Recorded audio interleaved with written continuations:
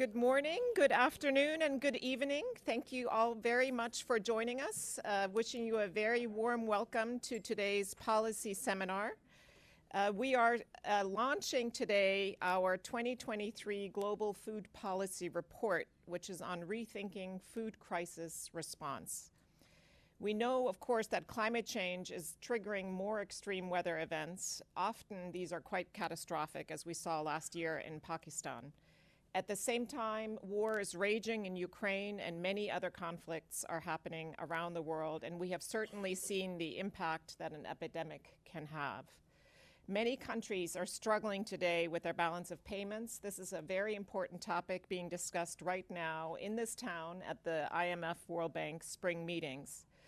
So altogether, not surprisingly, there have been multiple calls for better linking humanitarian aid to longer-term development needs, as well as for building resilience to mitigate or perhaps altogether avert the impacts of food system shocks.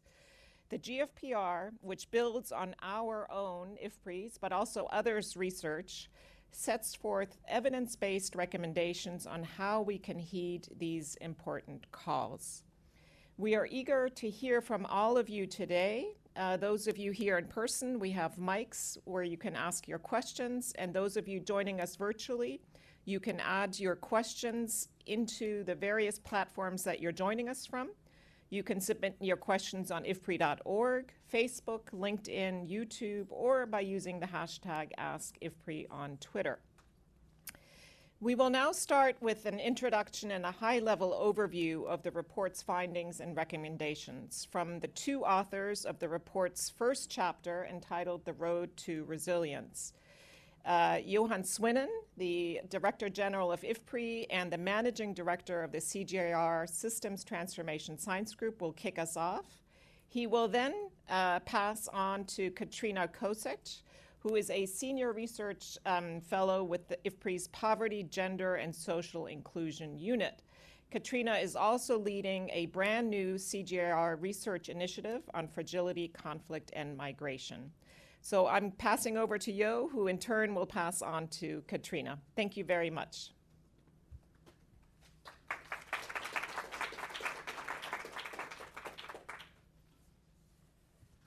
Thanks very much, Charlotte. And I have by far the easy job of our two speakers because Katrina has to summarize the key findings of the report, which is just an impossible task because we cover so much material in there. So I'm happy to leave that up to her. It was hard enough to get the chapter done, so let alone summarize it in 5 minutes. Thanks very much. Thanks for everybody here. Thanks also for all our participants online. And let me thank a big thank you for all the authors of the chapters in the report.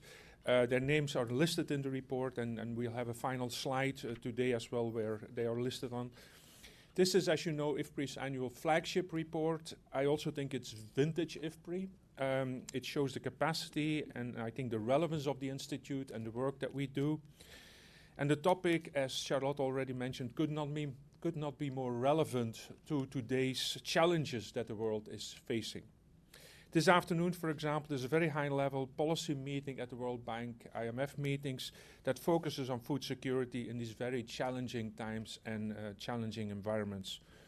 I think in terms of IFPRI's capacity, it's reflected in the issues that we cover, things related to social programs, public policy, more generally, gender, poverty issues, private sector engagement, value chain analysis, nutrition issues, migration, conflict, and so much more. Also in terms of the methods, it brings together our modeling capacity with insights from all the surveys we do in many places around the world, and a lot of new work, new data collection going on in producing new indicators in terms of early warning systems, etc.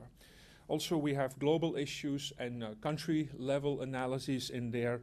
And the last point, I think, in terms of our capacity is the partnership both within the countries, with people there, organizations there, institutions there in terms of analysis, data, collection, etc. But also, I think, with the people or the organizations who are funding us and who are also interested in the research that we do. So I'm really pleased with our partners here today, particularly Dina Esposita from USAID, Usman Badian from Academia 2063, sorry Usman, and our colleagues from WFP, obviously, who are very important in this process, and others.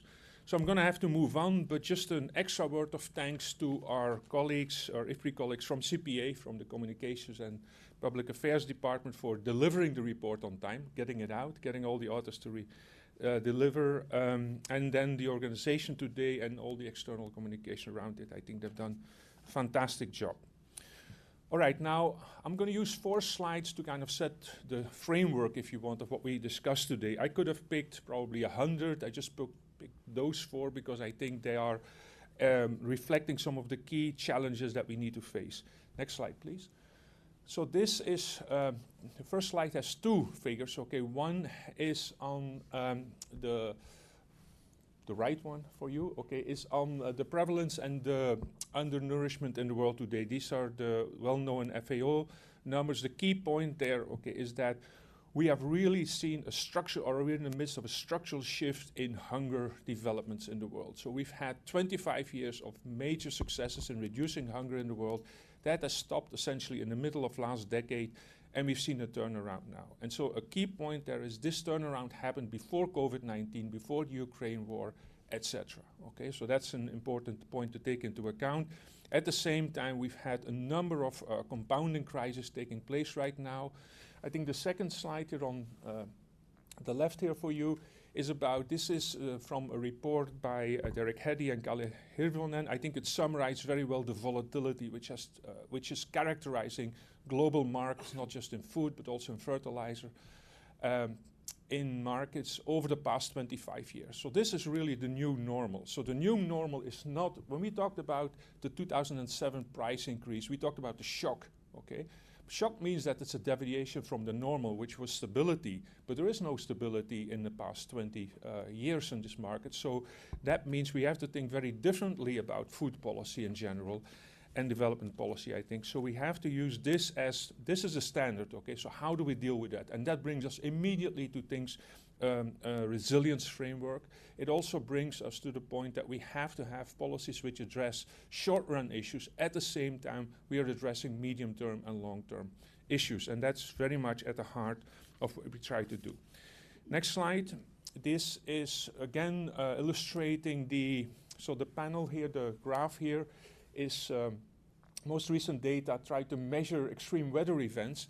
And although there may be some measurement issues, I think in the first part of last century, I think clearly what you see over the last 15, 20 years, the number have picked up quite dramatically. And we've seen a number of these, and I'm sure you have several cases that you know quite well actually reflected, which are reflected in the growing numbers of this, okay? So this is also part of the world we are in today, and this has, of course, we have interactions of these things, of these weather events with conflict, with economic shocks, etc. Next slide, please.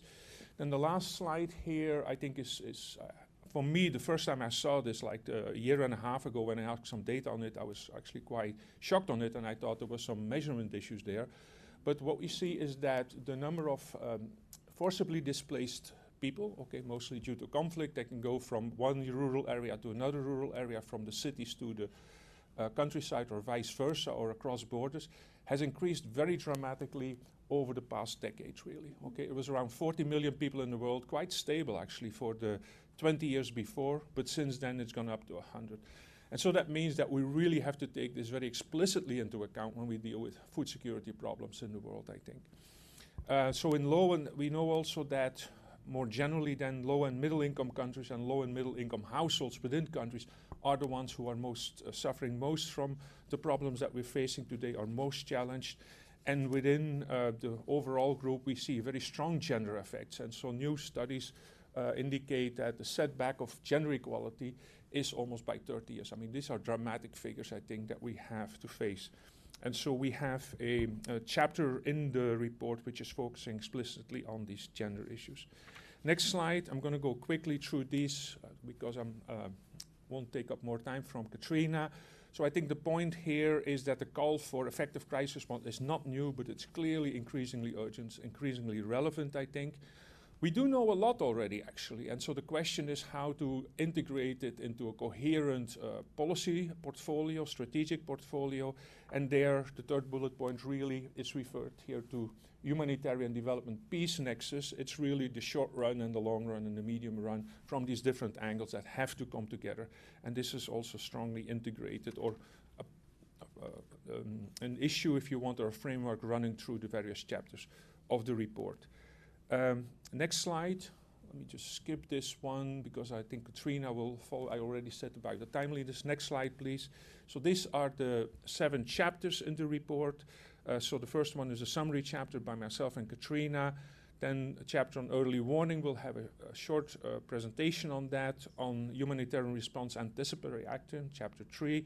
Agri-food value chains, I think a very important chapter where they identify also the lessons, the positive lessons we draw from COVID, where many of these value chains, both on the private sector and the public sector, have been more resilient than we anticipated.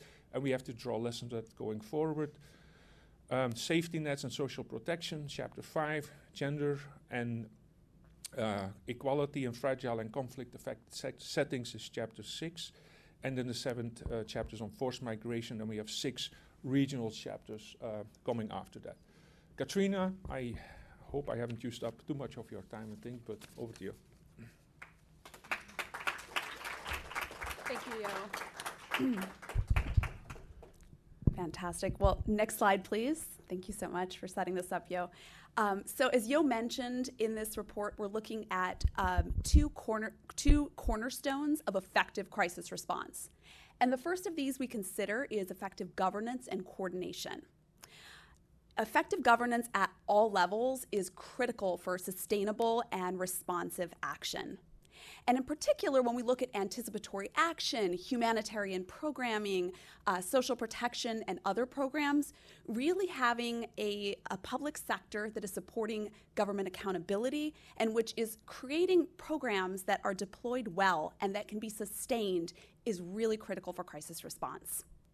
At the same time, effective governance plays a really important role in ensuring that we have market stability and ensuring that we have the incentives through regulation and policies of governments in the private sector for having the types of investments we need from the private sector in order to be resilient to crises.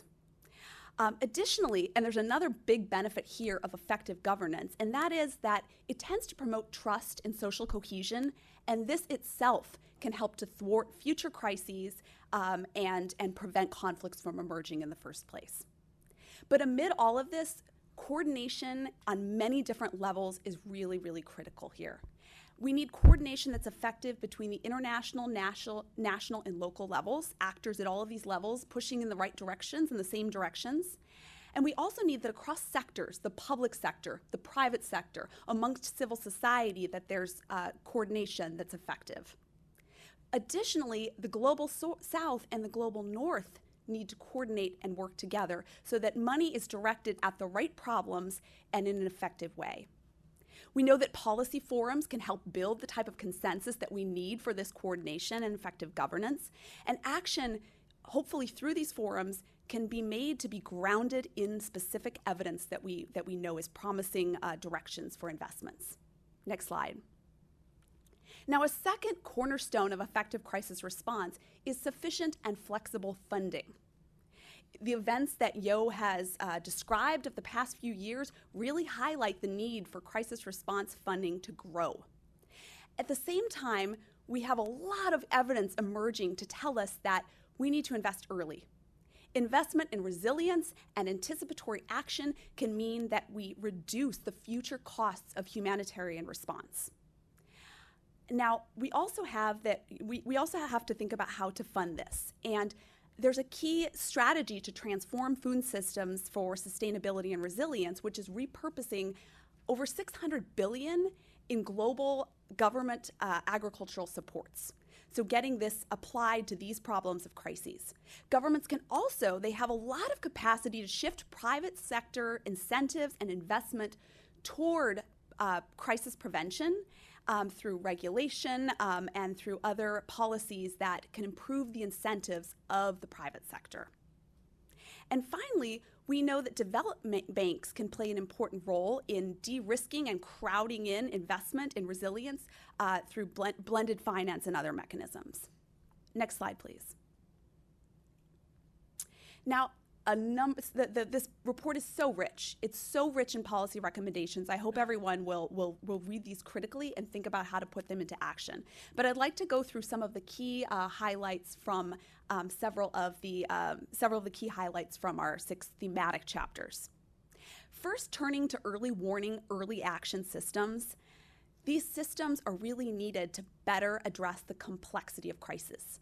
We know that with conflict events, with the rising scourge of climate change, it is essential that we are monitoring what is happening and having timely response. So we need to fill monitoring and evaluation gaps. We need to do this before crises hit, while crises are ongoing, and understand the aftermath of these crises.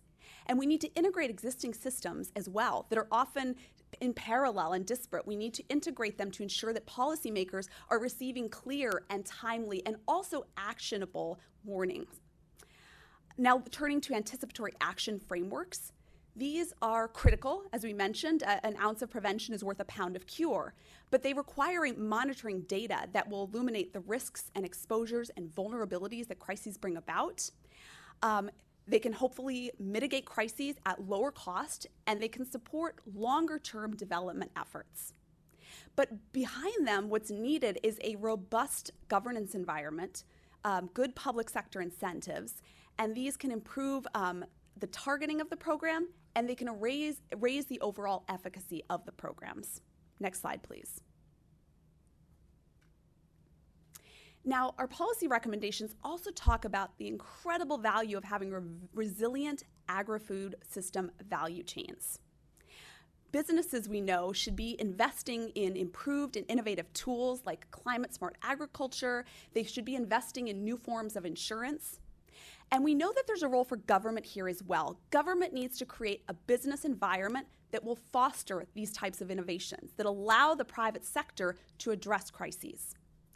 And we need this pre-crisis and during crisis data collection to target assistance to crucial value chain nodes where that assistance can make the difference. Now, turning to responsive social protection systems, the report really highlights the incredible value of these systems, but we can't just do business as usual. Governments need highly adaptive, flexible, and inclusive social protection systems, and ones that are budgeted for crises, which we know are becoming increasingly common. We need to integrate shock-responsive social protection with early warning and early action systems and humanitarian aid in order to ensure greater coherence. And we also need to explore new ways to cover costs. These might include climate or green financing, for example, and ways to reduce costs and deploy these programs more effectively. This could be using mobile payments or other innovations that are being explored in order to make social protection quicker and more effective. Next slide, please. Now we know, and Yo has highlighted, how crises put women at particular risk. And we know that empowering women in crises and thwarting this decline in gender equality we often see during crises is essential. And one way to do this is ensuring we're collecting data and improving the quality of gender disaggregated information on how women are faring before and during crises. Now, this data is also important because to address and empower women amid crises, we need to create explicit gender targets in crisis response, and then we need to track progress on those targets. And so doing so is going to demand this really good gender disaggregated data. It's also important to increase women's political participation and amplify their voice and agency in public spaces, even beyond their households during crises. And finally, we need to respond to the problem of forced migration. Government should invest in infrastructure and should be designing policies that will expand the benefits of migration. Migration is an incredibly important livelihood strategy, and ensuring that migration can occur where beneficial and that the problems associated with forced migration are addressed to benefit migrants themselves and host communities is essential. We also need innovative data collection to better understand and to address the root causes of forced migration. Next slide, please. I'd really like to conclude here by thanking all of the authors. This was a tremendous effort, and it highlights at least three things I want to highlight here. Number one, how well IFPRI researchers work together, including with our outposted staff, our regional and country offices, and their partners on the ground. Their partners on the ground being essential to make sure that we have inputs in this report from all of these regions. Second, we have incredible partnerships from outside CGIAR, outside of IFPRI. And finally, we have a lot of collaboration here between IFPRI and other CGIAR centers. And I think for a problem of this magnitude, that type of collaboration, that type of on-the-ground truthing is essential to ensure effective crisis response. Thank you so much.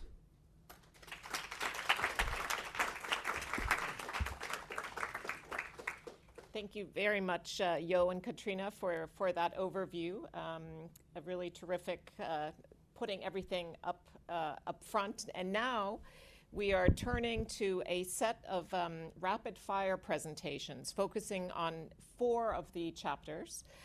And it was a hard choice, but I think you'll agree that we have brought some of the very important topics forward in these 4 chapters. But I certainly encourage all of you to look at the other chapters as well.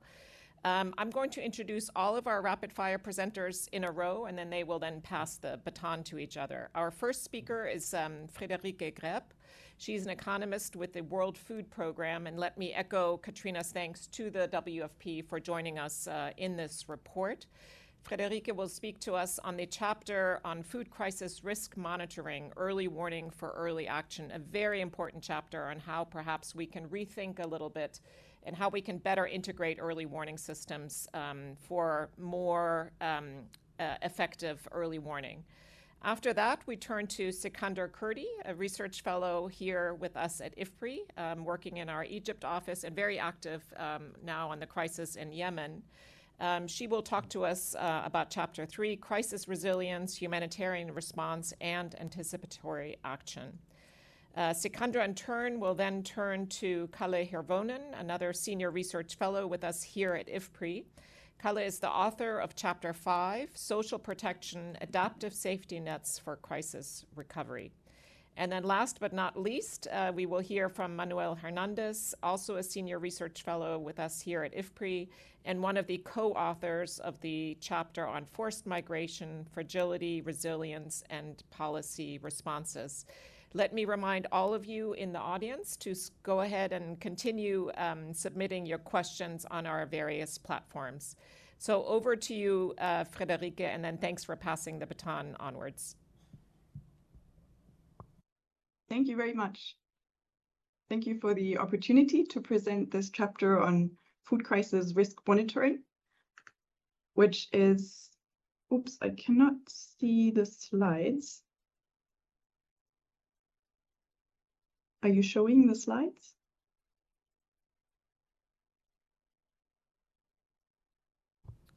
We're teeing them up. There we go. Perfect. Great. So thanks for the opportunity to present this chapter. And it's a joint piece of work with Rob Voss, Arif Hussain, Peter Lerderach, and Brendan Rice.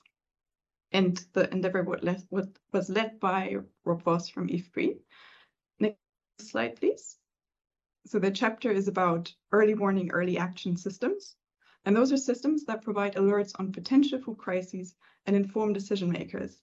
And here the really critical word is potential, because a shock does not necessarily need to turn into a crisis or trigger a full-blown emergency. It really depends on the conditions in place and on the anticipatory action that we take. And this can greatly limit the potentially devastating consequences of a shock. Next slide, please.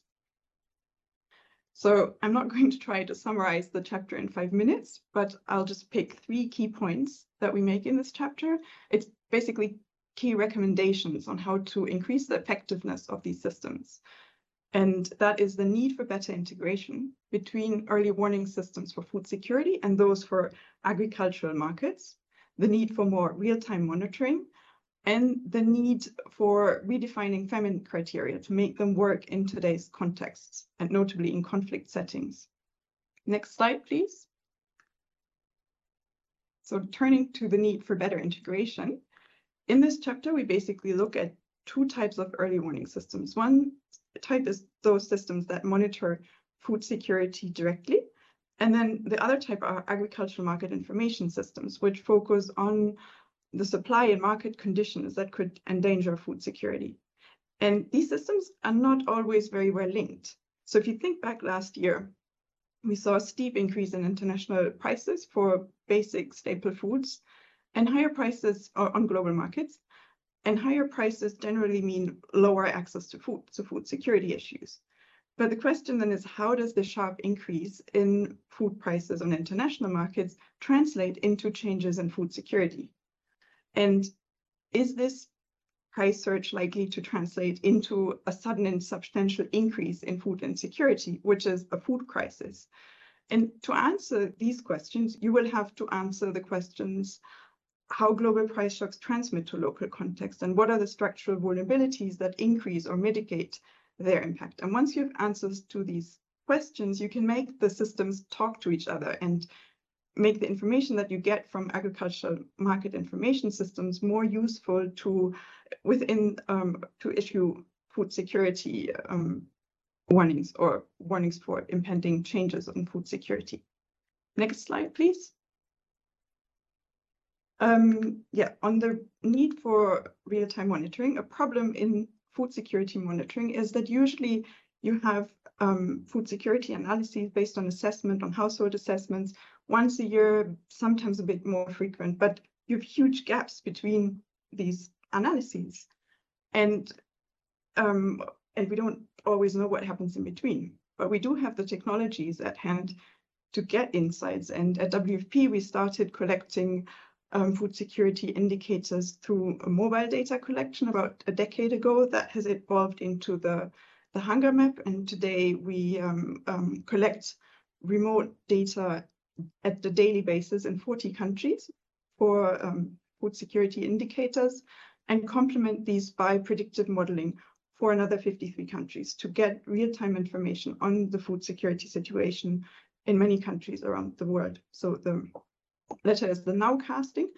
And on the slide, you see, for the example of Haiti, how useful this information can be. So the vertical bars indicate the IPC analyses with the different colors showing the population in the different phases. And you see that there's a sharp deterioration from 2021 to 2022. And if you now focus on the blue part, the real-time monitoring, you can see that this deterioration was already visible 74 days in advance. So we had here 10 weeks advanced or time to put in place anticipatory action. And the next frontier here is the work on forecasting, which is ongoing. Next slide, please. A last point that I wanted to make is on the need for an actionable definition of famine. So the protocols that we currently have to determine whether famine is present, they were devised at a time when famine was mainly driven by slow onset emergencies, such as drought. So you had the time and opportunity to carry out large-scale assessments and surveys. But today, conflict is one of the biggest causes of famine-like condition. And that doesn't give you the opportunity to carry out these surveys because often you have physical access for hours. So we need a definition of famine that is implementable or famine criteria that are implementable in hours and not weeks to get to a common understanding of the severity of food crises. Over to Sikandra for the next rapid fire presentation. And thank you. Thank you, Frederica.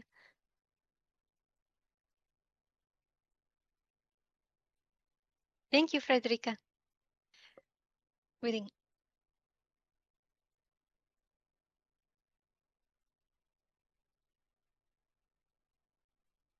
If this works.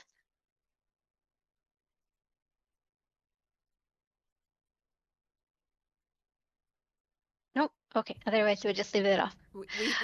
We have your slides up. Great. All right. Thank you.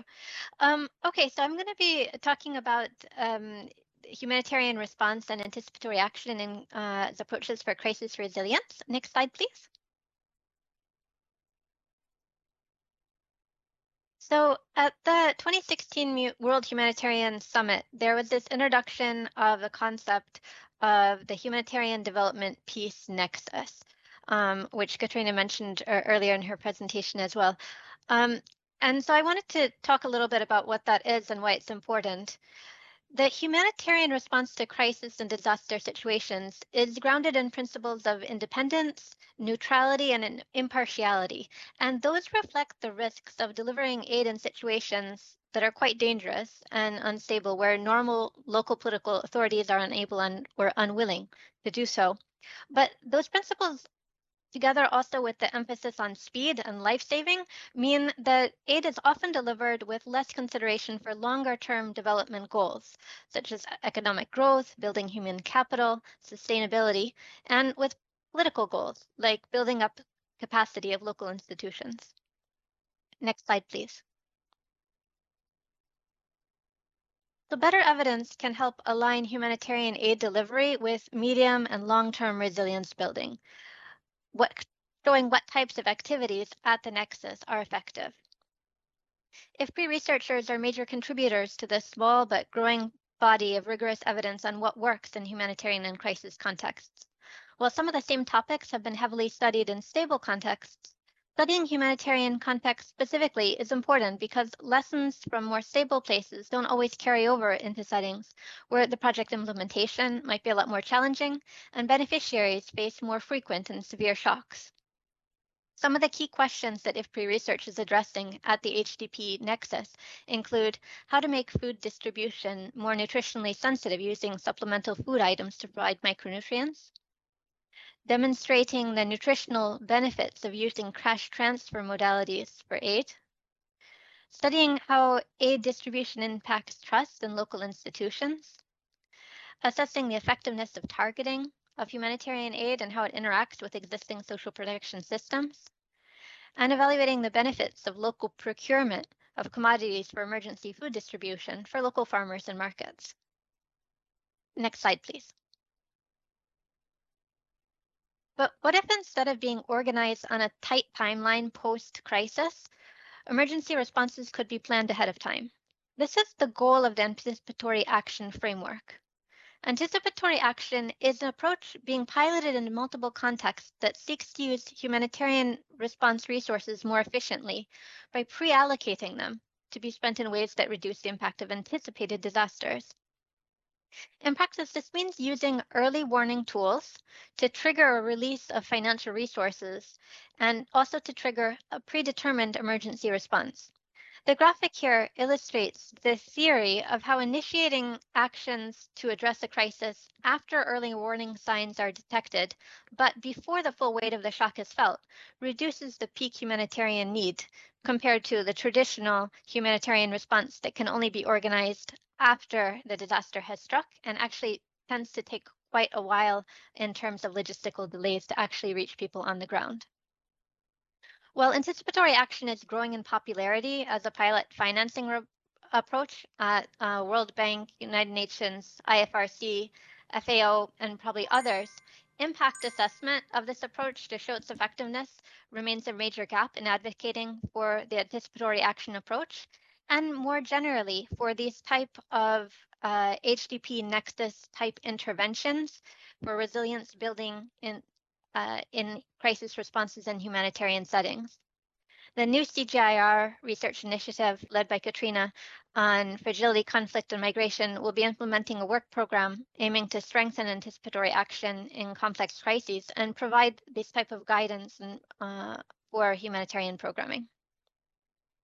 Over to Kelly.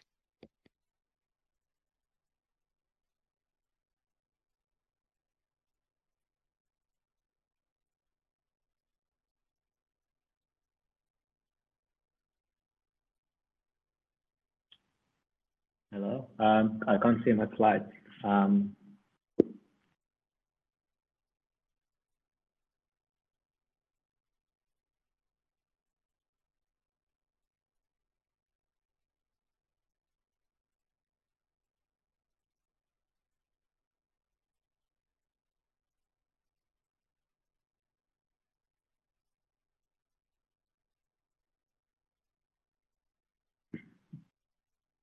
sorry, we can't describe slides. Can you put up my slides, please?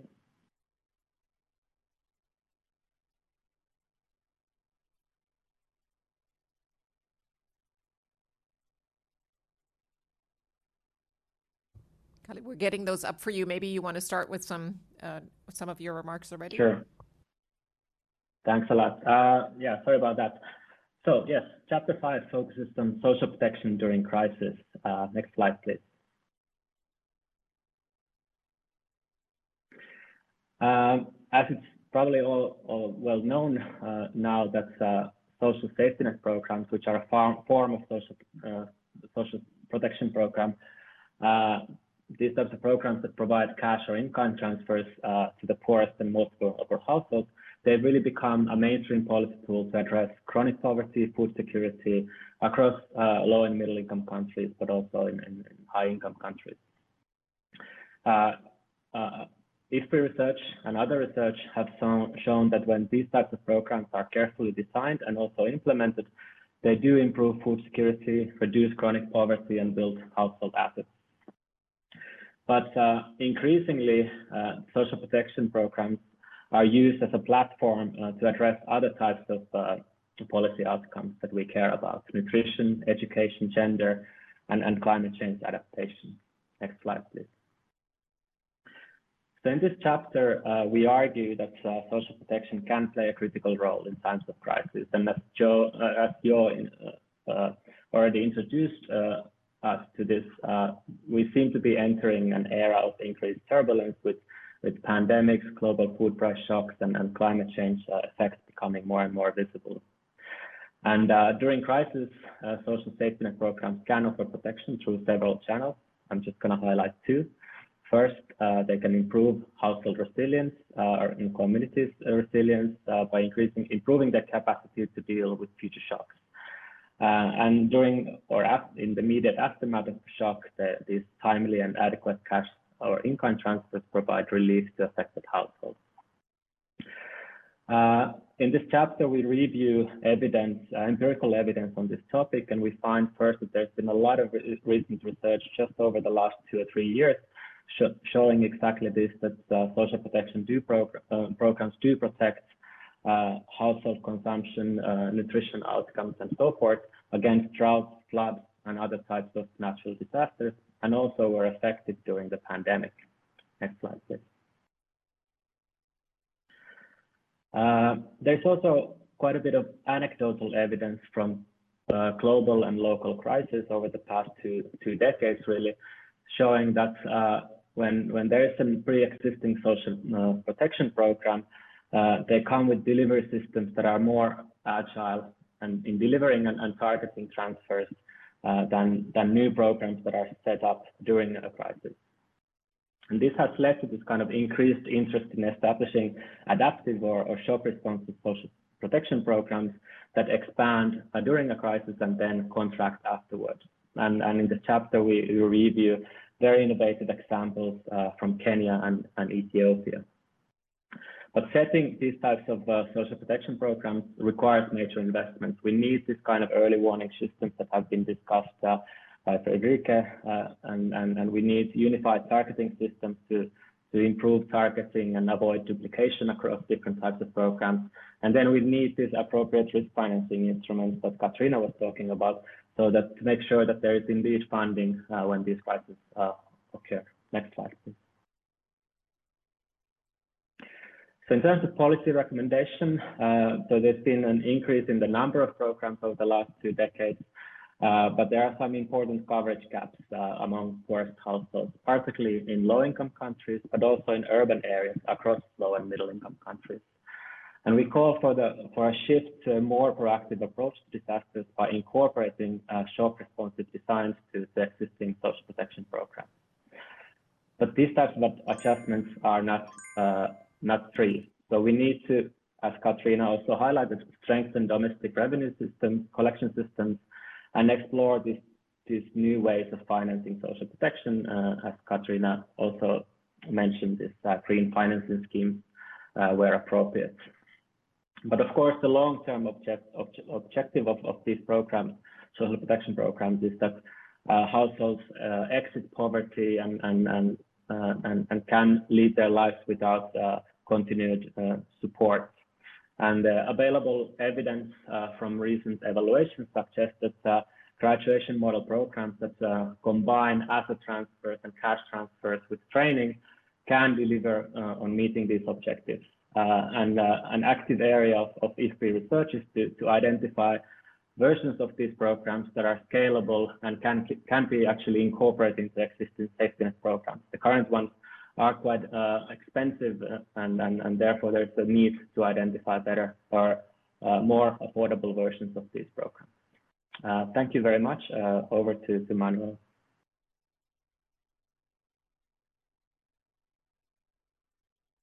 Thank you, Kalle.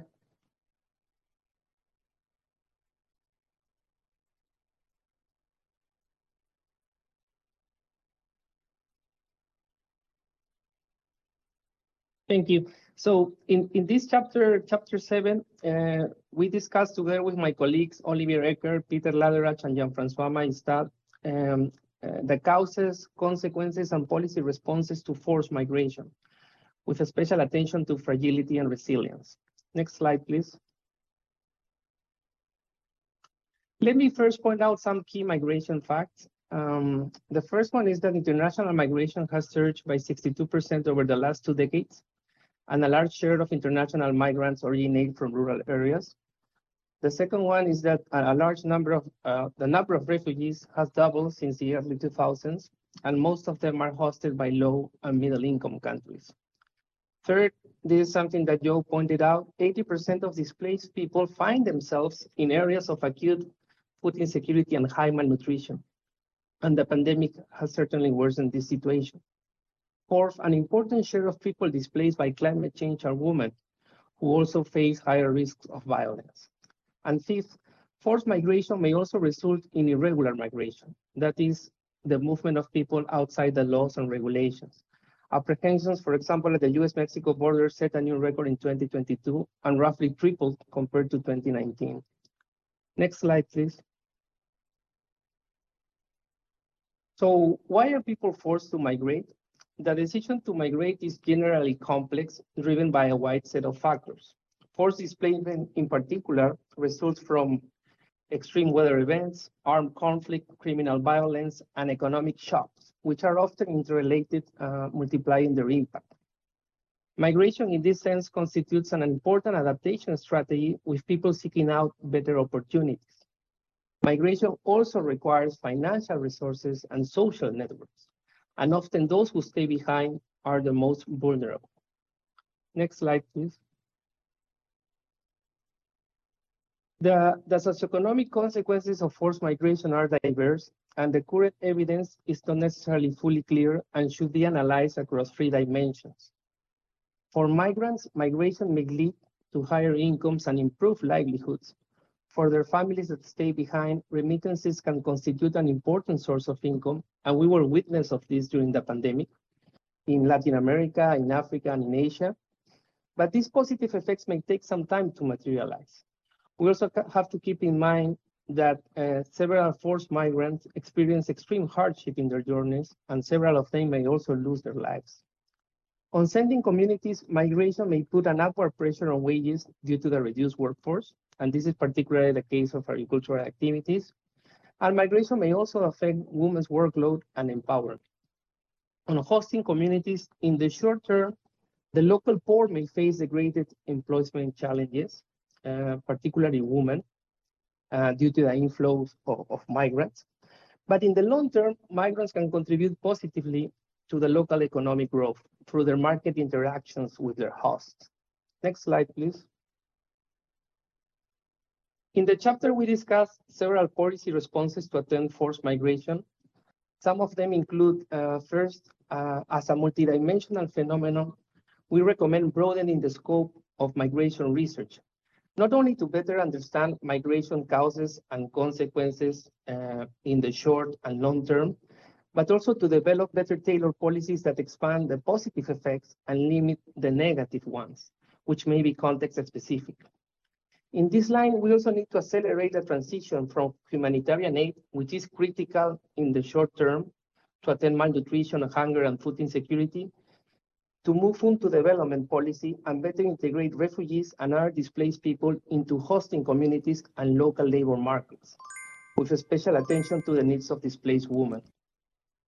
We also need to align social protection and climate action objectives in a context where climate change and conflict may aggravate global humanitarian crisis and further increase forced migration. Lastly, we need to also address forcing mobility. That is the situation of people who are not able to relocate after a negative event or shock, which is a problem that has received little policy attention. Next slide, please. To conclude, we also stress out in the chapter that migration is an important adaptation strategy that can support livelihoods, build resilience, and protect against fragility and armed conflict. Thank you.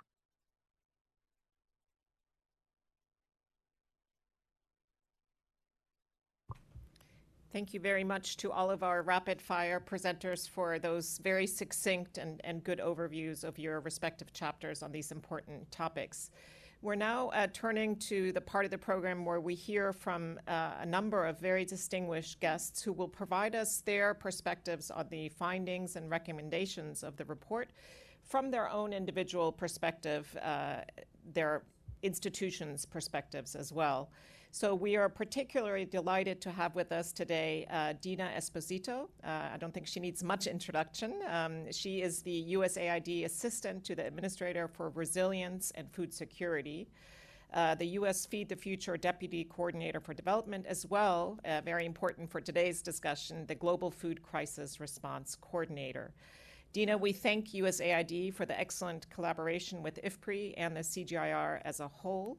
And we also very much applaud the efforts of your organization on the important contributions you have made to both humanitarian and development support to countries in need across the globe.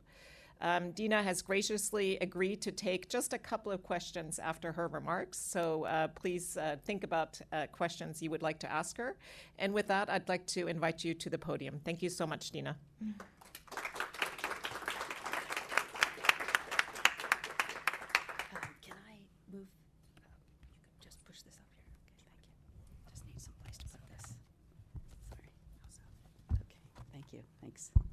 Good morning, good afternoon, good evening, wherever you are, wherever you're listening from. I am really delighted to be here, both on a personal level and on a professional level. I started my career actually in the humanitarian response disaster relief world, initially in one of the early Somalia famine responses, took a U-turn into governance and peace building because of what Katarina said about the centrality of both the governance and conflict management to solving some of these crises or preventing them, and then found myself on the economic development side trying to deal with the root causes and some of the market system failures that we see for global food insecurity. So whenever a report like this comes out, whenever people want to talk about the triple nexus or really doing business differently, I like to show up and I'm really here as a cheerleader and a champion to just really elevate this work, and thank you, and hope that some of the folks on the line will really begin to also get super interested and engaged on these really thorny, difficult issues. We've been working on them for a long time, but we need a lot of new ideas. So thank you to Charlotte. It's really wonderful to be here, and my congratulations to IFPRI on the launch of this 2023 Global Food Policy Report. I want to especially thank Dr. Yo Swinen. His leadership, the technical excellence of this team have really helped decision makers around the world, including at USAID and across the US government, to understand and navigate a complex set of global crises over these past 4 years. We've been working very closely with you. We're here today a little bit on from the 1 year Russia's invasion of Ukraine, which compounded an already really, really difficult global food security situation, as Dr. Swinen mentioned. And while we're seeing some alleviation in global supply challenges and the decline of stabilization of prices, we're not out of the woods yet. We're uncertain as to how much area was successfully planted in parts of Africa this season, for example. And while global food prices have declined, supplies remain tight, elevating the risk of additional price shocks. The Horn of Africa, Yemen, Afghanistan, other parts of the world are still acutely hungry, with some places, like parts of Somalia, facing the potential of famine again in the coming months. Extreme weather events are pretty much a certainty. We see the threat of an El Nino on the horizon, which could bring further extreme weather to already fragile and extremely food insecure places. The Black Sea Grain Initiative has made a vital difference, but the constant uncertainty over extensions and its uneven implementation means its future is uncertain. In essence, we know at this point that global shocks are going to be the new normal. It's for this very reason that analysis like IFPRI's Food Policy Report on rethinking global food crisis responses is so critical. This kind of deep think, evidence-based research enables policymakers and practitioners alike to think anew and think with fresh eyes, look with fresh eyes at really long-standing and evolving, ever-evolving challenges. As you heard, I wear several hats at AID. One is as the Deputy Coordinator for Development for Feed the Future, which is the U.S. government, whole of government global hunger initiative. It has 3 objectives: driving inclusive agricultural-led growth, building more resilient people and systems, the focus of the 2023 report, and improving nutrition, especially for women and girls. Now, since its inception more than a decade ago, we've actually made some pretty impressive progress. We've reached some 30 million people. Our data tells us that extreme poverty, hunger, and malnutrition, child stunting all declined by 20 to 25% in the areas where we worked, while children's diets and women's empowerment both improved. But clearly, the pace and severity of shocks and stresses that keep coming and will continue to come means that progress so far continues to be outpaced by setbacks, and you see that in the trends that Dr. Swinnen showed you. So your report comes at a time, as in 2008, 2009, when the U.S. is investing more deeply and challenging others to invest more deeply and to think differently about how we can build the resilience of our global food systems, as well as respond to the terrible humanitarian consequences of the current shocks and stresses that we're facing. So your report's helping us thinking how to bring these ideas together. Now, last year, thanks to the support of the U.S. Congress, the U.S. government was not only able to provide more than $10 billion in humanitarian assistance, but also received an additional $1 billion to undertake development investments in response to the global food emergency, essentially doubling the Feed the Future budget. I think this reflects a really, really important shift, and I've been around government a long time, and I can't think of another moment when development funds were allocated in this way in response to a crisis. And I think it's that kind of shift that we need to continue to advance and think about how we bring our different tools together.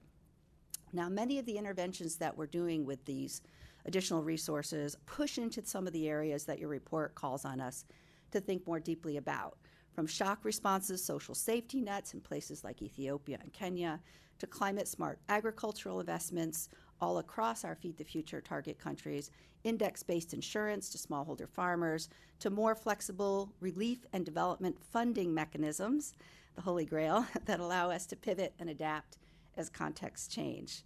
So we are emphasizing to our country teams the need for evidence-based decision-making, harnessing new technologies, and squarely centering risk in our designs, providing our missions with the tools to do this. In the old days, we used to assume away risk. Oh, we'll assume there's no drought. We'll assume there's no shock, and we're going to have this great development result.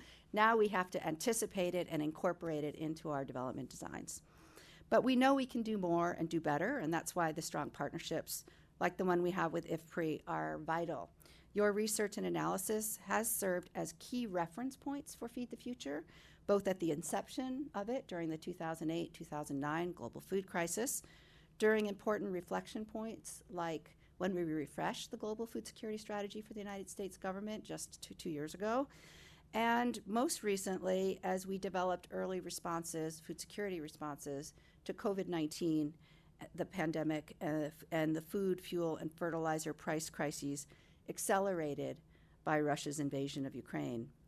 The recommendations in your new report suggest some important new avenues to think about, as well as reinforce some of the ideas we're already working on, from promoting intra-regional trade and bolstering investment in customized, highly specific climate-resilient agriculture, to strengthening early warning and social protection systems and addressing gaps in monitoring, evaluation, and impact assessment so that collectively we're doing more to anticipate first and foremost, prepare for, and then respond to crises. We're also really pleased that the report focuses so much on gender equity and women's empowerment. We know that women and girls suffer disproportionately when crises occur, and their leadership is a key part of the solution set. We also know from a forthcoming report, which will be launched in North America next week from FAO, that we are not moving the needle as much as we should, and we have to try new things, including tackling difficult social and cultural norms that prevent women from accessing the resources and playing the leadership role we all know they need to make. Our administrator has announced USAID's commitment to doubling our investments in gender equity, and your report serves as a critical resource for understanding how we can rise to this occasion, and we're going to be making new announcements soon with regard to deeper emphasis on gender equity and women's empowerment in our Feed the Future portfolio. Your recommendations also align very well with the broader approach that USAID is taking to systems thinking, strengthening resilience across sectors and systems, which will be reflected in our forthcoming revised resilience policy. Ultimately, to meet today's crises and the ones on the horizon, we know we need to exponentially increase the pace of change rather than being satisfied with incremental progress. Stronger and deeper partnerships will be at the heart of making this happen between public and private sectors, policymakers and scientists, and civil society and communities. We're all going to need to continue to engage in this conversation and work more closely together. So we look forward to our continued partnership with IFPRI, and again, thank you for the opportunity to join you today, and my enthusiastic congratulations on the launch of this year's report.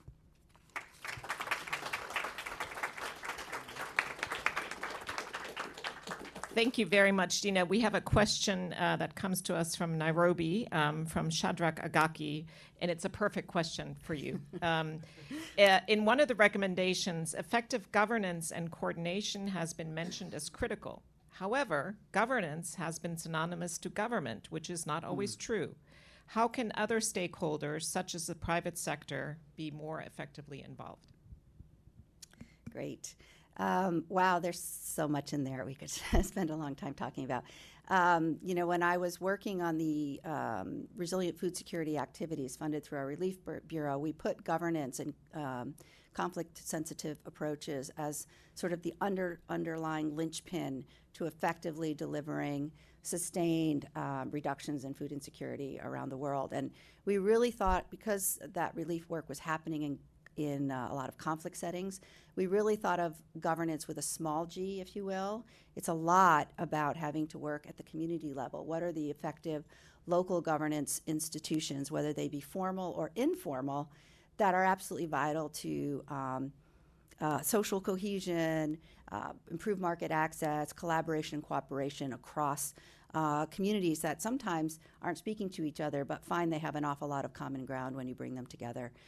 With regard to the private sector, they obviously play a critical role, and I think whether you're talking about, again, like U.S. private sector, they need to make known what are the incentives they need to engage in these areas.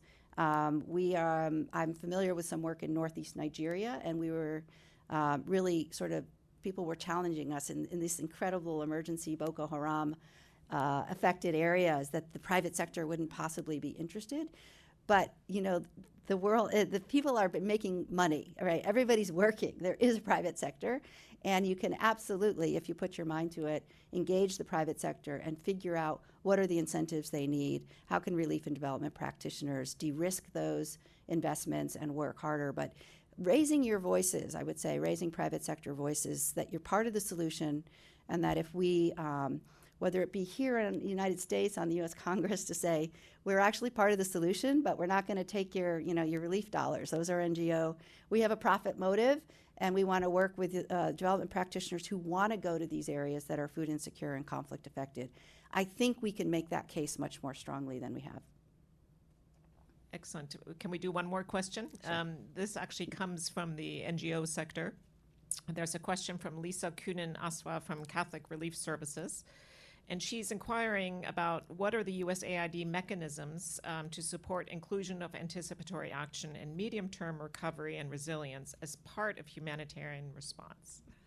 Oh, gosh, Lisa. Hi, Lisa. You're asking me a very difficult question, and I will give you a very inadequate answer. I think that a lot of the work that Catholic Relief Services and others do with resilient food security activities, there is, of course, as you know, the opportunity to modify awards to respond when we see that the crises are coming, and that we can do more to use these development and relief platforms to get ahead of the crisis. I think AID's procurement mechanisms continue to be a little bit unwieldy and make that a big challenge. So I can't tell you that we've absolutely cracked the nut. Certainly the Famine Early Warning System network is absolutely critical to triggering early action in the United States relief community.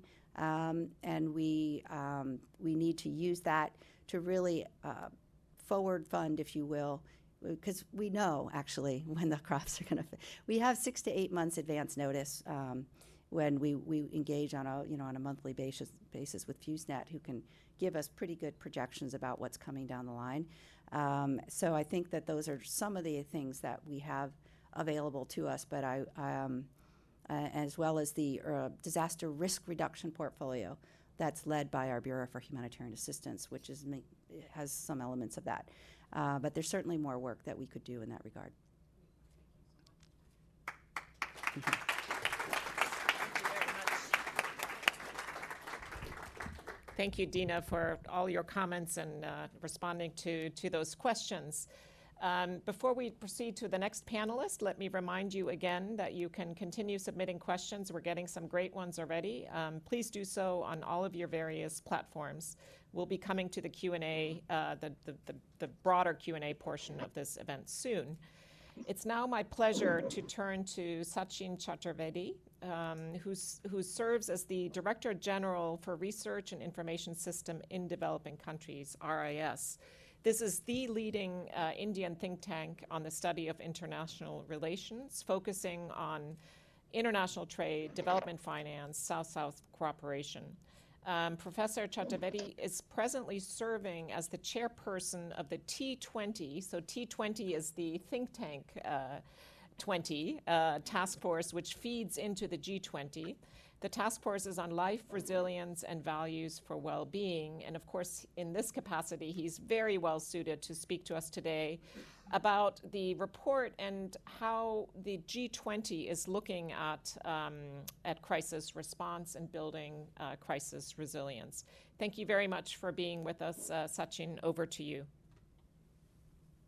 Thank you. Thanks a lot. Let me congratulate IFPRI for this very interesting and very relevant, very timely report focusing on rethinking food crisis responses. And I must congratulate Dr. John Sonnen for his leadership and making this report in this record time that it has come in. I also must thank our colleagues who presented the rapid fire round, which was quite useful and I think quite exciting.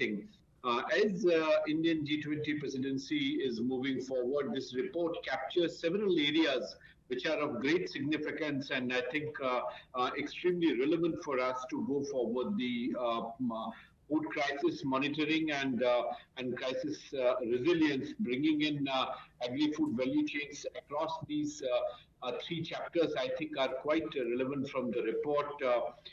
In Indian G20 presidency, there are 3 different areas where the relevance of report is extremely high. The Agriculture Working Group of the G20, and thanks to Indonesia for getting the Working Group on Disaster Risk Reduction constituted and launched last year, I think is playing an extremely important role, not only for focusing attention of the G20 countries, but also for some of the initiatives like the Tokyo Nutrition for Growth and for G with the $27 billion initiative. And that I think is absolutely essential and important for us as we go forward. The report very rightly emphasizes on on evidence-based policy making, not only in terms of reducing the impact that a crisis may have, but also in terms of preparing ourselves to reduce the devastating impact of a crisis that we come across. So that I think is absolutely important.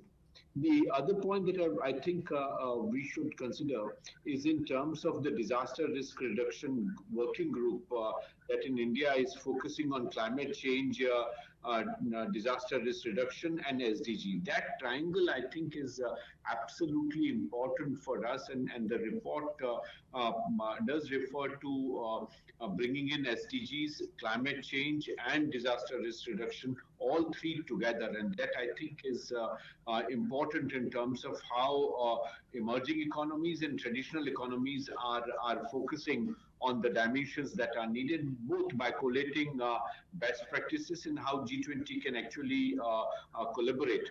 The agriculture working group is focusing more in terms of sustainable agriculture with climate smart approach, bringing in inclusive agriculture value chain, which this report has a full chapter on, and also digitalization for agriculture transformation. So that I think is important, and within that the idea is to focus on increasing investments in agriculture research, encouraging public-private partnership, and also trying to see how this resilience may come in from several of these quarters. So I think the report's setting of stage in terms of how the agriculture scientists' forthcoming meeting within the agriculture working group is going to address key issues within the disaster resilience systems that we are talking about.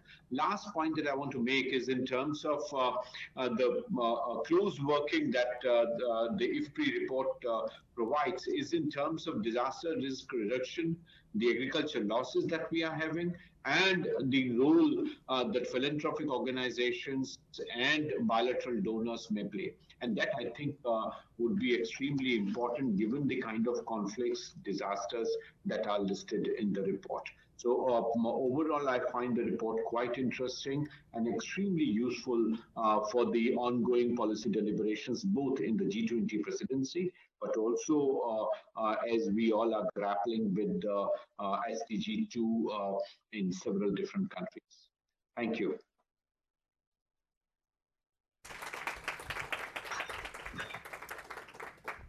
Thank you very much, Sachin, for that insight in how the G20 is looking at this complex set of issues.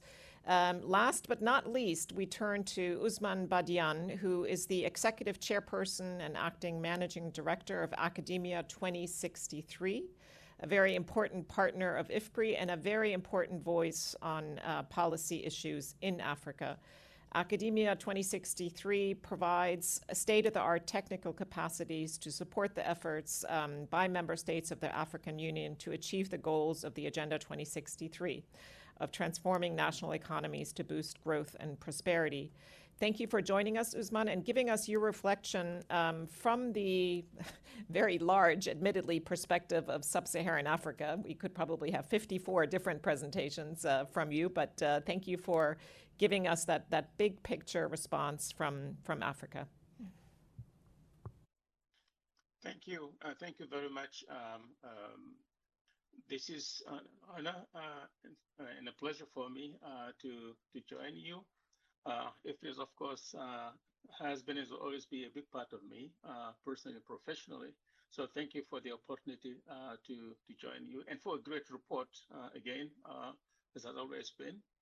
So it touches on all key issues that are relevant to make sure that we can handle shocks and at least do something about them when they happen. What I would like to emphasize here, which is in the report, in so many different parts of the report, is the concept of operational readiness at country and community levels, which all will be very well informed by what is in this finding, in this report. But that's where we need to bring all these great findings to that level so that it can help us get things done when shocks arrive or even before the shocks are there. And operational readiness at country and community levels means the ability to act effectively and positively change the outcomes that will result from crises and shocks when they do happen. And that requires knowledge and means to act. And a lot of it is already in this report. But knowledge and means to act, meaning what to do, when, where, and how, not just during crisis, but during normal times before the crisis hit.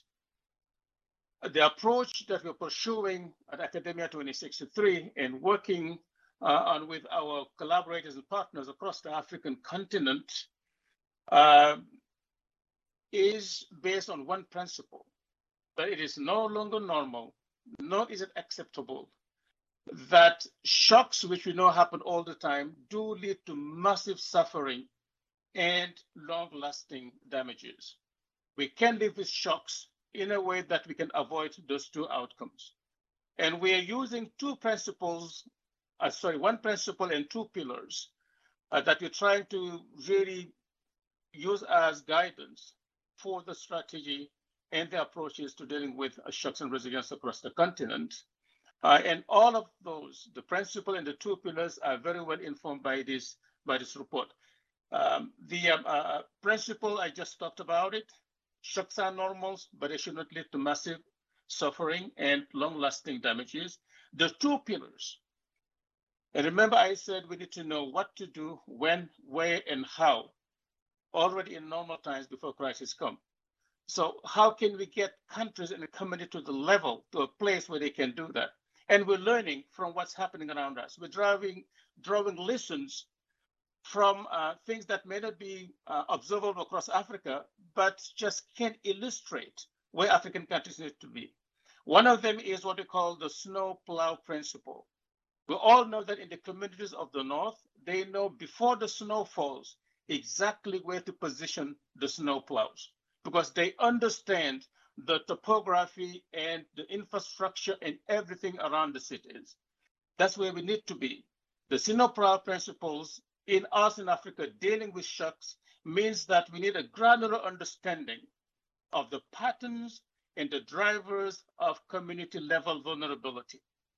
Those include the patterns of poverty, malnutrition, access to services, chronic diseases, exclusion, empowerment, all of the things that you already have in here.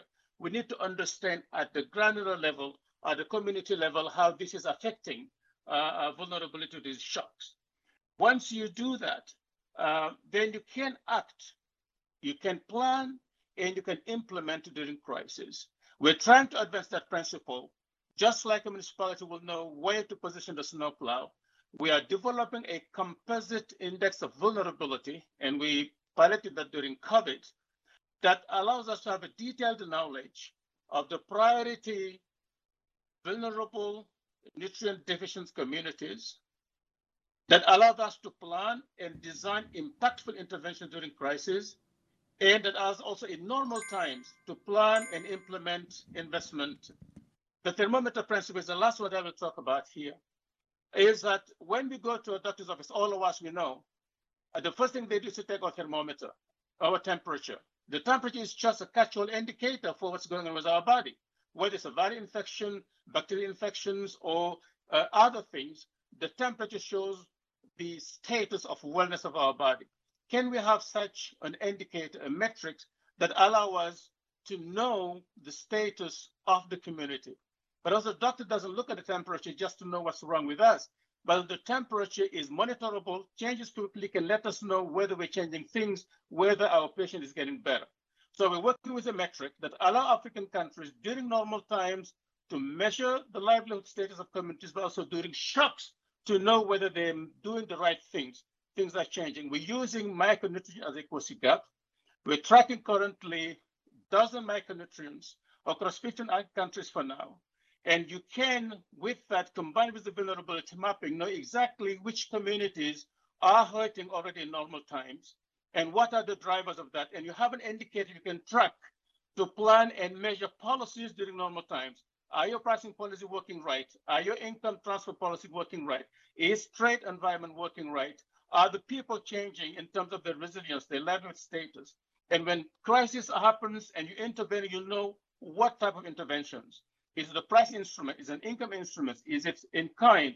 When you're designing safety nets programs, you know exactly the entry points and you can measure in real time how things are changing in these different communities. So a lot of what is in this report will help establish exactly that, provided we have the right localization and the right conceptualization. But it's very rich as usual, and I do very much look forward to working with our colleague at IFPRI to advance these principles in Africa to get us to operational readiness. It's really the key word, the capability to act and to change things on the ground during normal times and when crashes happen. Thank you very much. Thank you very much, Usman, for your comments. We're now coming to the Q&A session of our event, and I would like to invite Yo and Katrina to join us up front, and all of our virtual speakers to put on their cameras and join us on screen.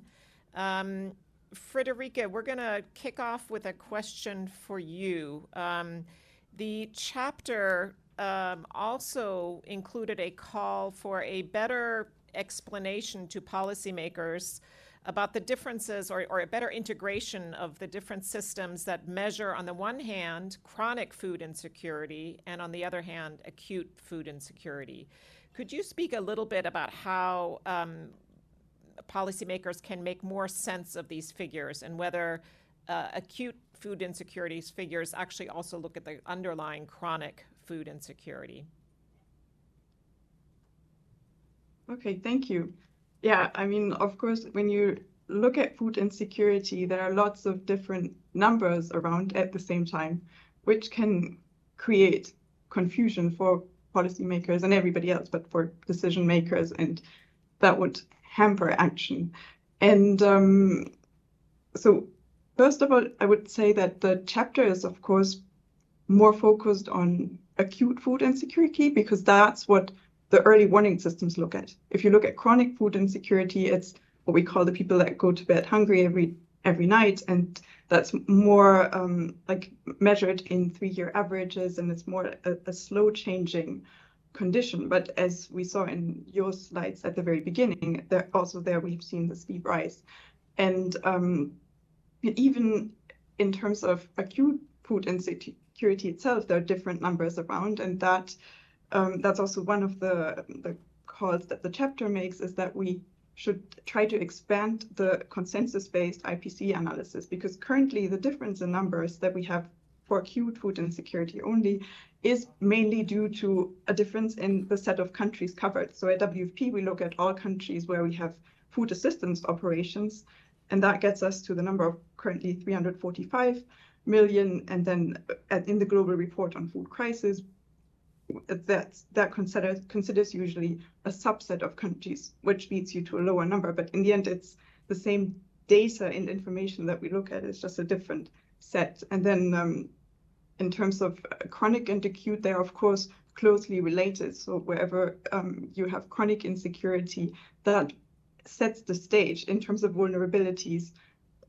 When a shock comes, those are the people who are most likely then going to fall into or be pushed into acute food insecurity, which is like acute livelihoods and life-threatening conditions, versus a chronic food insecurity is measured through the prevalence of undernourishment, usually the FAO indicator. Thanks very much, Frederica. Yo, there was a question earlier to Dina about the role of the private sector. And we, of course, have an important chapter in the GFPR, which looks at value chains. Could you maybe just reiterate here some of the key enabling environment priorities for governments to ensure healthy value chains also in times of crisis?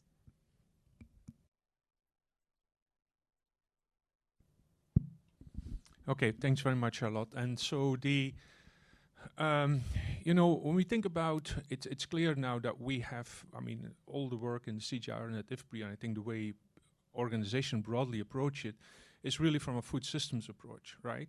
Because food systems includes everything which goes on the input supply system to the farms, the fertilizer, the seeds, etc., finance, but all the way to the consumer.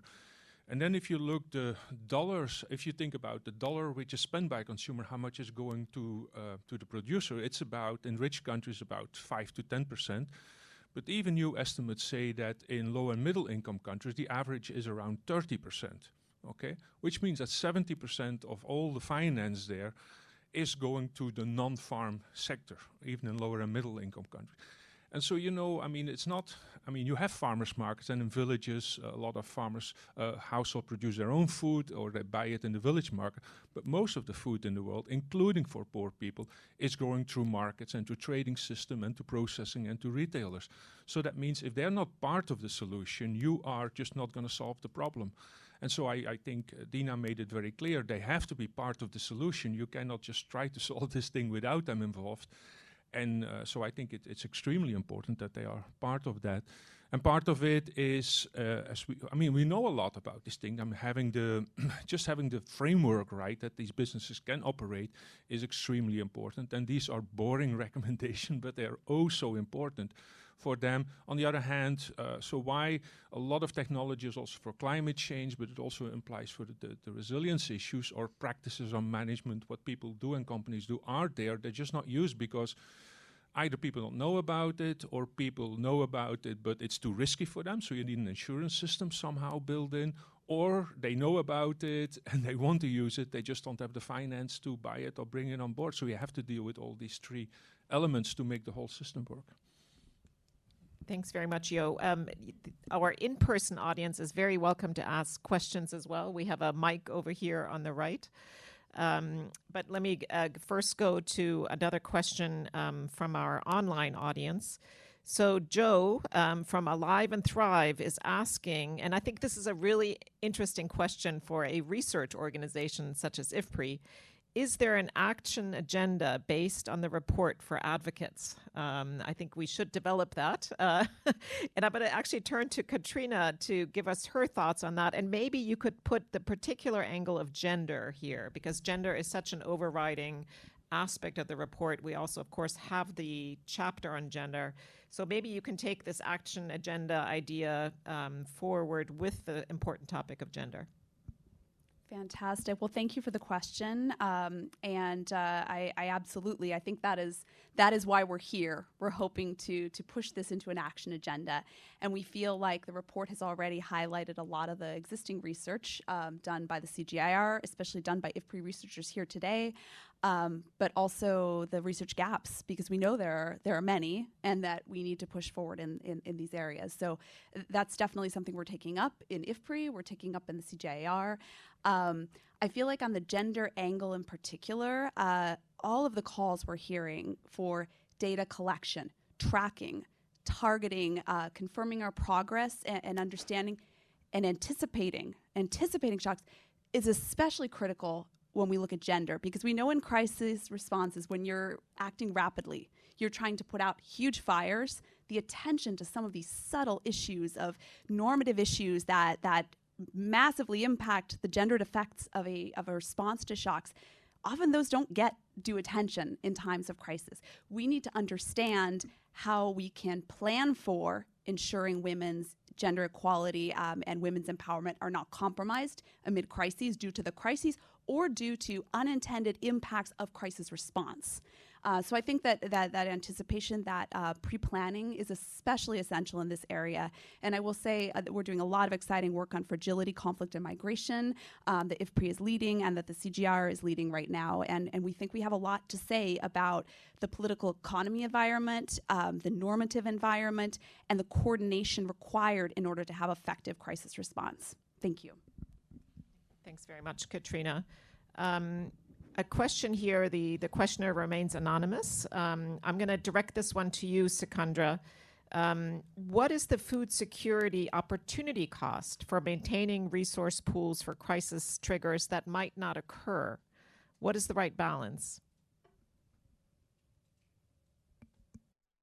Yeah, so that's a really excellent question. I'm not sure that I have a perfect answer for it. Part of it is that there are kind of multiple crises going on worldwide. So when I mentioned some of the institutional innovations in terms of financing, a lot of these are being done by international NGOs. Like a World Bank IDA window or FAO. So to that extent, they're able to kind of pool risk across countries globally. But it's, I think it's a good question, and it's something that needs to be a bit struggled with, even at the individual level. I know there's been discussions with Yemen, for example, saying, okay, we know that there's a lot of hunger in Yemen already. There are people who are still food insecure, but should we keep something back in case there's a famine? So it's a very good question, and it's a difficult one, and it's something that's being kind of actively discussed now at different levels. Great. Let me ask you one follow-on question that comes from Siobhan Shaw from the U.S.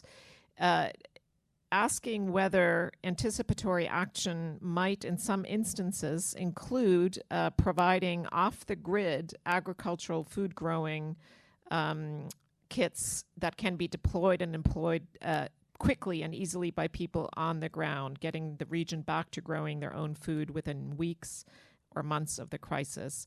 How could something like this actually be orchestrated?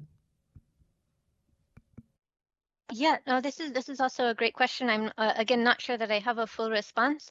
The anticipatory action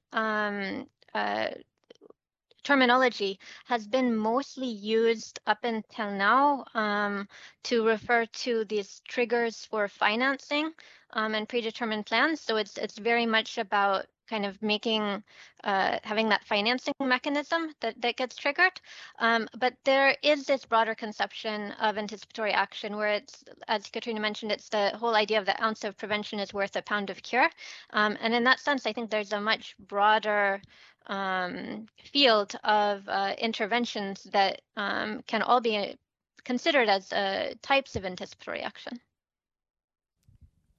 Thank you very much, Sikandra. So we've come to the end of our seminar. Let me make a few points here. First of all, we invite you to peruse the report. There is a synopsis. We have a very nice website that is now up and running on the report. It includes videos of all of the presenting the key findings of the chapters. We haven't spent much time on the regional chapters of the report. Those are also featured in the report, and we will now, after this global launch, move to a series of GFPR events at the region and country level. So stay tuned for updates on those meetings. I now take this opportunity to thank all of our presenters for their really, really succinct and important contributions to this important topic. Our external commentators really appreciate you being here with us today, and wishing all of you around the world joining us virtually a very good rest of your day or evening.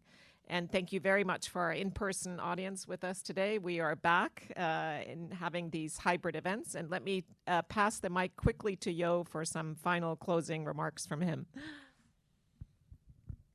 Thank you. I didn't know I had to give closing remarks. So, A final greeting. yeah, no, I mean, it's clear that this is an extremely important topic. It's also one which is, at the same time, I think, kind of obvious and hard, okay? And these are, I mean, everybody now know, yeah, you know, you have to deal with acute problems and you have to deal with structural problems. And, but turning that into, so that's the easy part, right? So turning that into really a concrete action agenda, the things that you need to do, who you have to bring on board and all these things, that's really difficult, okay? And I really hope that this report can make a contribution to making that more concrete, to provide suggestions, ideas, and an actionable agenda for everybody who's interested, who's engaged, and who has to make decisions and can make a change, I think. And if we can do that, then that's our job, okay? And I think having gone through all the chapters in the report, and there's some really good material in there. And I also just want to thank everybody for the contributions they've made, and again for the Katrina for basically trying to bring it all together in the introduction, and especially for the communications department, again, for the amazing job they've done in getting this out on time and organizing the event today. So back to you, if you still have to go. Thanks very much to our audience. Take good care.